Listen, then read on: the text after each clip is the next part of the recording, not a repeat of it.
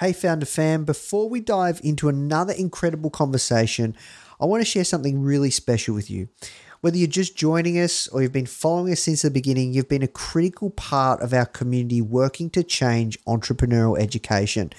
I started Founder almost a decade ago with the mission to provide entrepreneurs access to the world's greatest business leaders. Our goal was to break down barriers to entrepreneurial education, and that's taken us on a journey from Founder Magazine to this podcast and beyond. And today marks the next step in that journey, Founder Plus. I'm proud to introduce you to Founder Plus, which is an all-access pass to each of our online courses and programs and their proven frameworks for success. It puts every strategy we've compiled from world-class instructors at your fingertips while connecting you to a global network of like-minded entrepreneurs. Founder Plus will take your business to the next level for today and tomorrow. So whether you've just joined our family or you've watched us grow from humble beginnings, we're really thrilled to have you join us in this exciting new phase of making the Founder brand and this company the world's best entrepreneurial community to launch and grow your business. So finally, before we get into today's episode, I'm inviting you to come back, check out Founder Plus, and go to founder.com/membership. I'm really excited, guys. This is an incredible new evolution of entrepreneurial education, and our mission is really to get as many of these founders that we interview to teach and also give back on the Founder Plus platform and really go more in depth with the knowledge and the experiences and the lessons learned that they're sharing all in Founder Plus. So guys, please go check it out if you're enjoying these interviews. That's it from me. I hope you enjoy this episode. Now let's jump in. What you need is thirst. You need to be a thirsty human who is intent on learning. It's a really fascinating exploration of human potential. Now. The Founder Podcast. Even the greatest entrepreneurs had help. If you want to learn from the most successful founders on the planet, you are in the right place. Branson, Mark Cuban, Tony Robbins, Tim Ferriss, Ariana Huffington, Seth Godin, Steve Case, Gary Vee, Sophia Amoruso, Barbara Corcoran, Damon John. Learn from the greatest minds in business today with interviews hosted by Nathan Chan. This is not your average entrepreneur podcast. The Founder Podcast.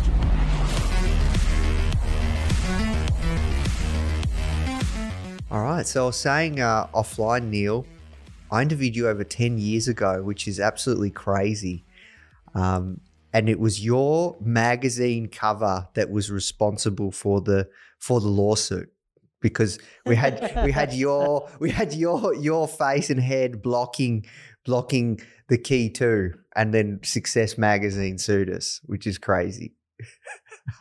Well, yeah, you changed it now to Founder, right? You've been Founder for a while now. Yep. So hopefully it all worked out. Yeah. So thanks for coming on, man. Really excited to speak with you. The first question that I ask everyone that comes on is, how did you get your job? How did you find yourself doing the work you're doing today? Yeah, so I got to where I am today because years and years ago, I wanted to be an entrepreneur, and I set it up a website. It was a job board, and no one came to it. So I had to learn marketing and how to get people to the site. And that's how it all started. Yeah. And your big focus now is Neil Patel Digital, right? Like that is your main, like, yeah. It is. The ad agency is my main focus by far. Yeah. And I remember you talking to me like 5-6 years ago, being like, man, I'm getting out of the software game. I'm going to build a massive agency. It's where it's at. And that's what you did. Like, how big is the agency now? We're decent size. Maybe we're getting close to 800 employees-ish. So we've grown quite a bit, and we're 5 years old. So not a bad size. Yeah, that's crazy. And I guess you still drive all that traffic pretty much from your to your agency. All the leads just comes from your personal brand, right? From your skills with digital marketing, SEO mainly, right? Not anymore. It used to be that way. So we started the agency purely based off the leads I was getting from my blog and personal brand. And now I don't know the exact percentage. I know it's more than 70%, and I know it's less than 80%. So somewhere between 70 and 80% of our leads come from RFPs, employee referrals, and client referrals. So when you combine those three things, it's somewhere between 70 and 80%. Yeah, got you. And in the past decade, you've really focused on encouraging founders to focus on growth, but now it's profitability. Can you talk to us about that and how they can make that shift? Yeah, so I think growth is still important and you need growth, but you can't have growth at all costs. What's the point of having a business like, yeah, we went from 100 million to 300 million to now 1 billion. Well, you also took your losses from 10 million a year to now negative 40 million a year to now negative 300 million a year. Like if your losses just keep climbing and you can't actually generate revenue and growth in a profitable way, there's no point in the long run. Yeah. So how can founders start to make that shift? What's like, is that a challenge that you went through? No, not really. All my businesses, we focus on profitability. Some of them we focus on profitability too early. So I had the opposite problem in which I focus on profitability before growth. And it should have been where I spent more money on growth and less profitability. As a founder, it's not really you need to make a shift. You need to just think long-term. And it starts with your analytics. So things like the lifetime value of your customer, the cost to acquire a customer. And as long as your metrics are profitable at a level that you're okay with, then by all means, spend as much. And that could mean that you lose money in the short run, but if your lifetime value is high and you know after year 2, it's all profit and a customer stays for 5 years, you still have a lot of profit to make off that customer. You just have to be patient. And so when it comes to kind of what's working now, when it comes to digital marketing growth, you're one of the OGs when it comes to content marketing. Really, you've been building a personal brand for a long time. Like, man, I remember when you were interested and you and I kind of connected even on the Instagram stuff. And then you had a personal brand on Instagram. Do you still have that? So you've been doing this stuff for a long time. What do you find is working now to drive traffic to your site? If you were to start a business tomorrow, perhaps an e-commerce business, I know you're not really into e-com, but if you were, how would you drive traffic to that site? Well, how would you go about it? I would do it very differently than most people. I don't think about AI or content, as ways to hack marketing for e-commerce. And I look at marketing as very expensive. You've been doing this for a while. Marketing 7, 8, 10 years ago was much cheaper than it is now. The cost of products that you're buying in many cases are not double than what people used to pay 10 years ago. People are still price sensitive. What we found is it's actually cheaper in most cases to give away something for free. So let's take Gillette, for example. It's instead of spending all the money on marketing, give away the razor for free and sell them the blades. Because people keep shaving, the blades go bad. Give them the razor for free. Give the razor for free, sell them the blades. So like the handle, the part you hold, you give that for free, you sell them the blades. Keep making money. Another example is there was a company called Orabrush. Orabrush was a tongue cleaner. Free tongue cleaner, you pay for shipping, they upsell you on everything else. Mouthwash, toothpaste, etc., floss, whatever you want to call it. And the company ended up eventually getting acquired. I do think the better strategy is what can you give away and lose money on and make money on selling them everything else, right? So find something that's cheap and affordable, give it away for free, make your money selling them bigger products. I think that's a better solution to e-commerce than it is to spend a ton of money on marketing. I own a marketing agency. I help people manage their ads, their SEO, their email marketing, their conversions, etc. It doesn't matter for all industries, including e-commerce, even D2C, even marketplace stuff like helping companies optimize with their Amazon listings or Walmart, etc. And companies should do marketing, especially if it's profitable. Why wouldn't you?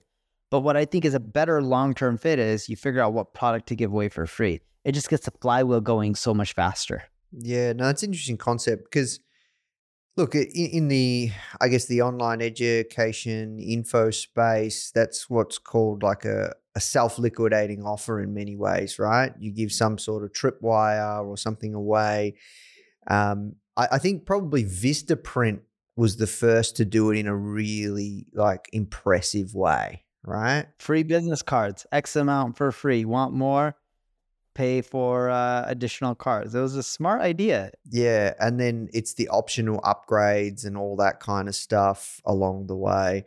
Thing is though, Shopify doesn't really have the capability natively to do these post-purchase one-click upsells. You've got to use all these different tools, but you can still do it. Yeah, you can still do it, but I think if you're in e-commerce and you can't figure out something to give away for free, you're missing out on a big opportunity. Yeah, I agree.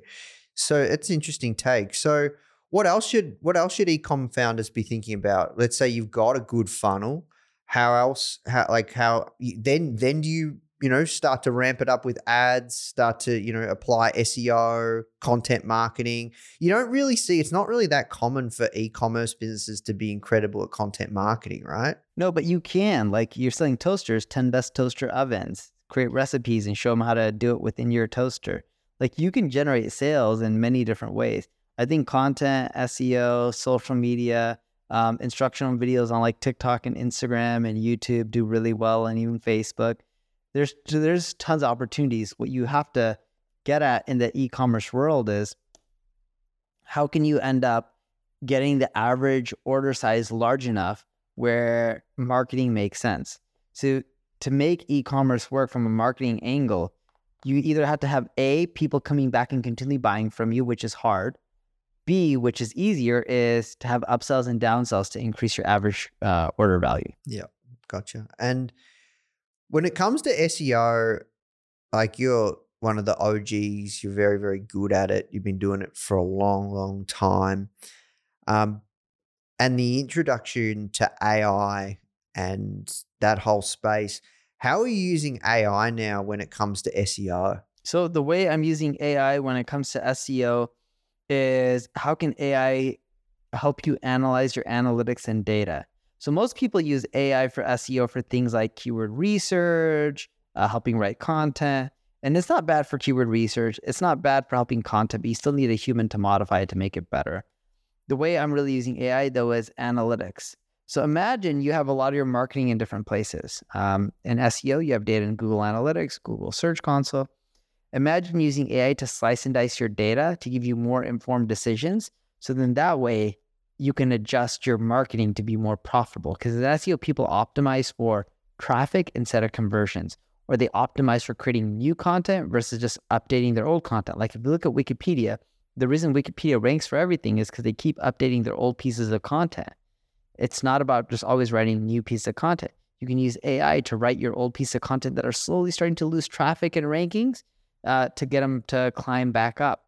And it's things like that that people aren't using AI for, but instead they look at AI as like, oh, cool, write me 500 blog posts. Well, they suck. So, no one's going to read them. But you can have them modify blog posts or have them write blog posts and have a human modify them. Mm-hmm. So is it ChatGPT? Like, what are the tools that you're using? People are using ChatGPT. We use Bard a lot. We find Bard to be better than ChatGPT. Yeah, gotcha. And I guess when it comes to AI, one thing you taught me as well when it comes to, I guess, SEO and content is it's about volume as well. It's like quality content at volume. Since the introduction of AI really taking off, do you really scale up production now when it comes to content, or has that volume changed? Or it hasn't really changed, but yeah, you can scale it up if you haven't. We've been scaled up pre-AI, so for us, there's not really much of a difference. Yeah, got you. Most people look at AI as it can do the work for you, but it really can't. It's not there yet. AI is a helper. It's not something that can just solve all your problems. It's no magic pill. Yeah. So it's really like a co-pilot, right? Like it's a co-pilot to help you move faster, and it gets you to maybe 70%. Yeah. And in some industries, it's getting you a little bit more. Some industries, it's getting you a little bit less, but it can help you with at least 30 to 50% of the job, no problem. And do you think when it comes to creating content with AI, like, SEO is going to catch up? Google can already detect that. How do you see things working out there? Do you think forever people will use AI to crank out content and then just edit it, or how do you see that going? I think there's going to be a shift in which people are going to start creating content manually. Again, they already are right now, but I think they're going to start going, not everyone, but I think a large group of people are going to start going to manual. It may not be the majority. And the reason being is we've done so many tests. You just generate way more traffic when it's manually created. The ROI is better. Really? Yeah. But you would still use like Bard to get it to like a certain percentage, or you like to create it manually from scratch? You can do either or. We tend to use AI to get you there 20, 30, 40%, and then the rest is manual. Yeah, got you. And this is for neilpatel.com or? Yeah. This is for neilpatel.com. Yeah, got you. So what's the traffic like these days? Believe it or not, I haven't checked. I haven't logged into my Google Analytics to check my own traffic stats for probably 120 days. No joke. You know what, man? I've asked you that before, and like I think offline, and you're like, man, I don't know, or you haven't looked at it in a while. But yeah, obviously, like a few million monthly, like 5 million plus monthly unique visitors around that ballpark, right? Or It has to be somewhere around there. But yeah, we get millions and millions. The reason I don't check as much, I used to check much more, is no joke. Forget how many clients we get, because there's two ways to look at it. You get revenue based on, when I say we get 70 to 80% of our clients from RFPs, client referrals, or employee referrals. When you want to look at majority of the revenue, forget logos. The majority of our revenue is coming from things like RFPs, right? Requests for proposals, where really large corporations send out, proposals and they want companies to bid on them. So it's like we optimize for that. We're not really optimizing for traffic. We're optimizing more for revenue. yeah, gotcha. So how else are you using AI in your business? We're mainly using it in data and analytics. So you do Facebook ads, you do Instagram ads, you do TikTok ads, you do Google ads, you do media buys, email marketing, and the list goes on and on. The data is everywhere. You can use like Google Data Studio or Tableau or whatever you want to end up using to start pulling the data into one place. And then we have AI analyze the analytics and the data and come up with insights and push it to our team on a daily basis. It doesn't actually go and make changes to the campaigns. It just gives them insights. Whereas there's wastage, what's performing the best, what could be tweaked, what's been going on that's been declining, what's been going on that's been increasing. So that way our team knows, hey, this is what the data is telling us. These are some things we should look at to see if we can improve the marketing areas or cut back on spend and reallocate. That's been really, really helpful. Something that a lot of people don't talk about. It's not as sexy, but if you just look at the numbers, over $160 billion USD is being spent on Google ads roughly every single year. Facebook ads are over 100 billion. The real money in AI isn't saying like, hey, it'll write more blog posts for me. The real money in the AI is like, help me save on some of that ad spend and be more efficient. That's interesting. And you're using Bard. Bard and ChatGPT. Yeah. Okay. And what do you think some of the main challenges businesses are facing when it comes to implementing AI in their business?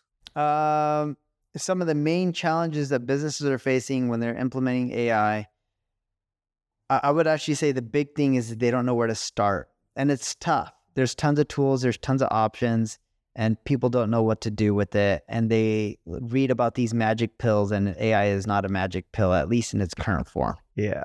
Yeah. And you think the best place people should start is using it to analyze data, not to create content? For marketing, yes. The other thing I would say is I think companies need to have a culture of being okay with AI and having their team members experiment with AI in ways that are safe, like not uploading all customer data or private data, to the web.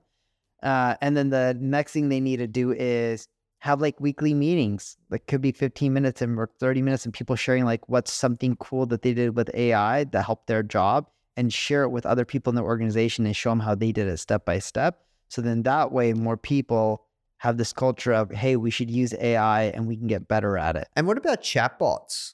Like that's coming. You guys have an outbound sales team, right? Like, have you guys started to play around with using AI to do sales, customer service, client, not client facing, but say like customer driven facing stuff yet?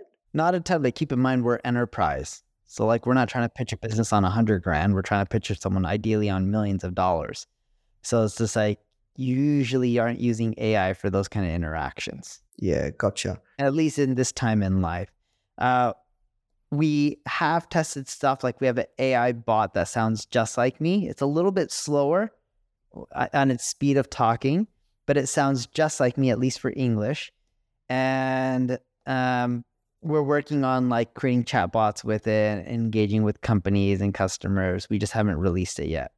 it's technically not something we would release to the public. It's more so we would release and use it for ourselves. Interesting. So are you guys building that custom, or are you using a tool or something, or? Good question. I don't know the answer to that, but my team showed it to me.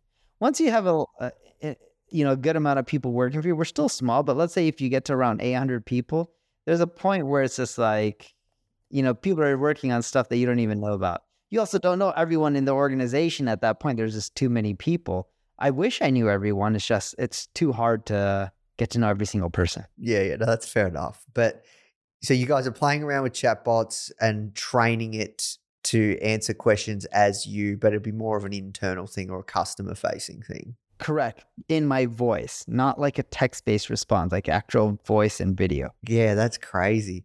And then you would use that maybe to create content? To A, create content, B, to deepen relationships with potential customers. Hey guys, I hope you're enjoying this episode and learning a ton.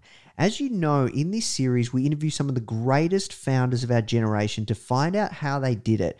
However, if you're thinking of starting your own business and you want to hear from some incredible stories from everyday people like you or I who are actually in the trenches, only been building their business for maybe 1 year or 2 years, like that are building right now and they're really in the early stages, but they're getting success, you should come and check out our new podcast, From Zero to Founder, hosted by our community manager, Molly Flynn. These are in the trenches stories from our very own successful students that have gone through some of our programs. People just like you who are deep within the process of building their very own successful business. These are the founders of tomorrow. You can find the From Zero to Founder podcast on all platforms. And remember, it's founder without the E. All right, now let's jump in the show. You know, what you were saying about having 800 employees, when you get to that stage, this is what happens. I actually remember a conversation that you and I had a long time ago, and it was early days for me, founder. And he said to me, Nathan, when you get to a certain point as a founder, you have enough money where you don't do the hard yards. Like you just don't do the grinding stuff. And, you've either got money or you've got time. And you're like, Nathan, you've obviously got time. I don't have that. So I get other people to do it. And yeah, I remember you talking to me about that. Like, how have things changed in terms of leverage for you? I remember you said that back in the day, like, you don't rate the operations, still don't. Like, what does things look like now? Yeah. I deal with clients, and that's because I love it. But I am strapped for time more than ever. And I use capital to buy more time. And I try to spend that time on the business when I can and when I have extra time. And I make sure I carve out enough of this time. I spend it with kids, wife, family. But it is the most important aspect for me. And, it's like people take time for granted, and it's precious. Like, what am I going to do? Die with money? It's just like, I rather have the memories of my family or children or running around the block, chasing my kids in the little bicycles. I try to do that with them at least once a week. Like, that kind of stuff to me matters more than, just making extra dollar.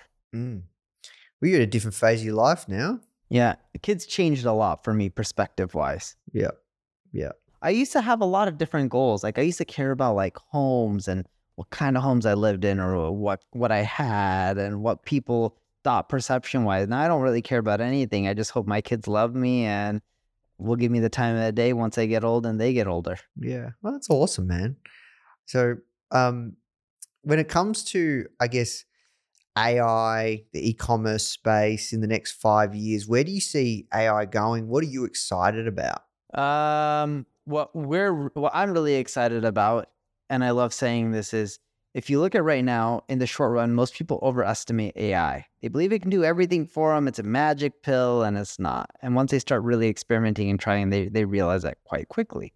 In the long run, though, I believe people are underestimating AI, and it can do much more than they'll ever imagine. I think you're going to have a scenario like iRobot, the movie, not where robots are taking over the world and trying to kill humans or anything.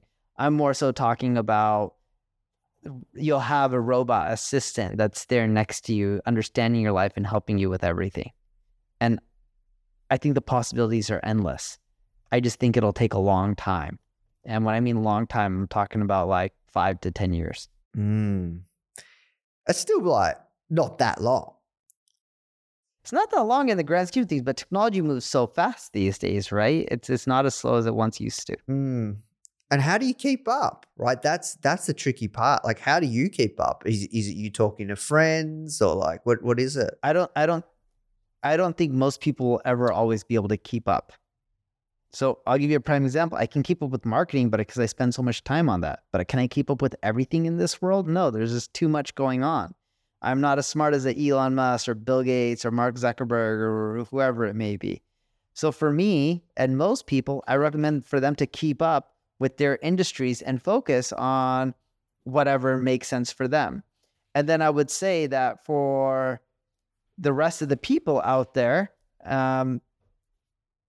like for majority of people, keep up with whatever's in your industry, but be okay with not doing everything perfect or not knowing everything. Yeah. It's not the answer that people want to hear, but it's the realistic one, right? Yeah, 100%. Like, it's so easy to get distracted by shiny object syndrome. And I'm sure you've been there, right? Like, because you're always you've always been kind of a forward thinker on the cutting edge, and people look to you for, what's next, how you doing this, how you doing that. It's interesting to hear that from you. Yeah, and there's a lot of stuff, right? Like, I was talking to people, I wrote a blog post about this, and like how to rank on ChatGPT. And we're noticing things like brand mentions and keywords. And I get ChatGPT's index is old. It's 2021, September. And you can try to make a lot of these changes. And ChatGPT 4 supposedly, from what I recall, is still September 2021. But eventually there'll be ChatGPT 5 and 7 and 10, and it'll eventually become real time. And yes, it's not necessarily like SEO, but you can start influencing what the models recommend in the future. Not now, but in the future. And if you don't do it now, then eventually you're not going to get recommended. Because according to SimilarWeb, ChatGPT has 1.4 billion visits. I don't know how many unique users, but 1.4 billion visits. A portion of those will end up learning about your business, and you'll end up getting more sales for your e-commerce products. That's crazy. So, when I met you, 10 years ago, it was a much different landscape when it came to starting a business, growing a business, right? And I think with the tools that are at our disposal, like in the software that's at our disposal, it's easier than ever now to start a business. I think it's harder than ever to grow a business, would you say? I agree with that. I think it's really easy to set up a business with a few clicks. Even the complex businesses, you can start up pretty quickly. It's harder to get traction. Not because you can't run Google ads, anyone can, but everyone is running Google ads. Everyone is running Facebook ads. Everyone's on social media. It's very competitive. Markets are really saturated. A lot of them are. So you got to have key differentiators. That's why I said early on in the interview, what's one thing you would do? I'd be like, give away stuff for free, right? Because that is an easy differentiator, and a lot of people are price sensitive, especially in e-commerce. It's a great way to just grow faster. Yeah, and look, that's been a premise of giving away your best stuff for free that you've used for a long time now, right? As a marketer, like throughout, like there's a common thread there. I've always believed in the model of just give away a lot for free. I believe that's how you grow the fastest. Yeah, because that's what you did with Uber Suggest, right? Did it with Uber Suggest, did it with Answer the Public, did it with the blog, do it with videos and content. And I tried to, yes, you still need to charge for something, but how do you charge for something that's going to make up for all the free stuff plus more? Yeah. So did you buy Answer the Public? What are we? I bought it, I think, in February 2022. Gotcha. Is that big? It wasn't that big. When we bought it, they said it was doing around $100,000 a month in profits, so 1.2 million. We bought it for 8.6. But it had no employees or anything, which is not realistic. So it wasn't doing $100,000 really in profit. It was doing around in revenue, like around $130,000 a month in revenue. And they were saying their only costs are servers. I'm like, there's no way it's not a fully burdened business, we knew there was going to be many more expenses added to it. So what did you do with that? Like, why did you buy that? That's an interesting one to buy. What did you do with it? Where did you see the opportunity? Lead gen, they didn't do any lead gen for agency stuff. So that's huge for us. Yeah. B, under monetize. We were able to more than double the business, not overnight, but like with really very little work. Yeah. Gotcha. And it didn't stop there. We were able to grow much more than double. It was one of my best acquisitions for return on investment. Oh, interesting. Yeah. First, I had no idea about that one. But look, I remember Uber Suggest. I remember you bought that, not for that much, and then you made it free and you just gave it away. And I remember you said to me, this is a while ago again, you said, man, like software is becoming commoditized. That's why you're going into the agency space. Do you think when you told me that a few years ago, that is truer than ever? Or yes. Yeah? I think software is becoming really commoditized. Everyone's creating it. Everyone's having, similar Me Too type of products, and it's hard to stand out. Mm. Yeah. Dude, just look at the design space, right? Canva was really going after Adobe really hard, right? Everyone, and you're in Australia, so you know this. Yeah. Now, who's really talking about Canva these days?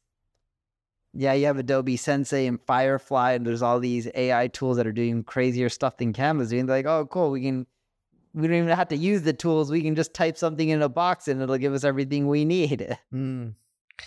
Yeah, but man, Canva's a beast. Like that ain't going anywhere. No, it's not going anywhere. It's a massive business that's still growing from my understanding.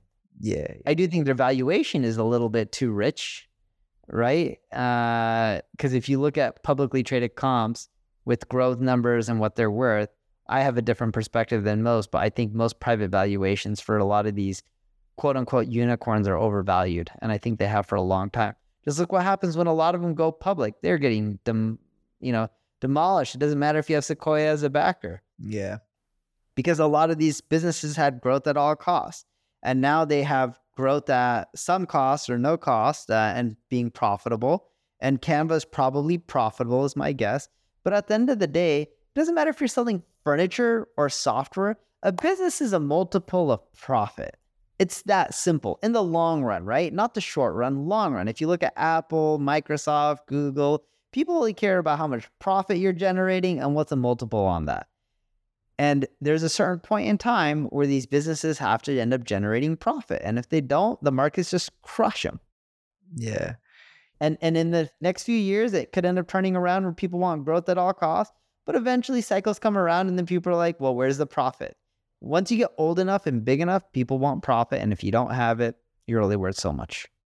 But that's the VC game, man. Yeah, it's a game. And they're great at timing it. And, even when the stocks go down and they get into the Series A, a lot of them still made enough money where they don't care. And me as an entrepreneur who tends to bootstrap, I look at business very differently. I look at it as what's my EBITDA, what's my growth, and how can I keep scaling up? Like I got back from Mexico recently. I was like, cool. I met up with a handful of businesses trying to figure out which ones we can just buy and scale up faster. I met up with quite a few of them that have between 100 and 200 employees that have scale in just Mexico as a region. They were like, all right, cool, we can buy. We're doing the same thing in Germany right now. We're doing the same thing in France. We're in a LOI right now to buy an agency in Canada. We're looking at one in the UK right now that we may get close to LOI on. But, it's just like, it's just easier for me to buy on a multiple of EBITDA, especially if I know I can grow them. Yeah, 100%.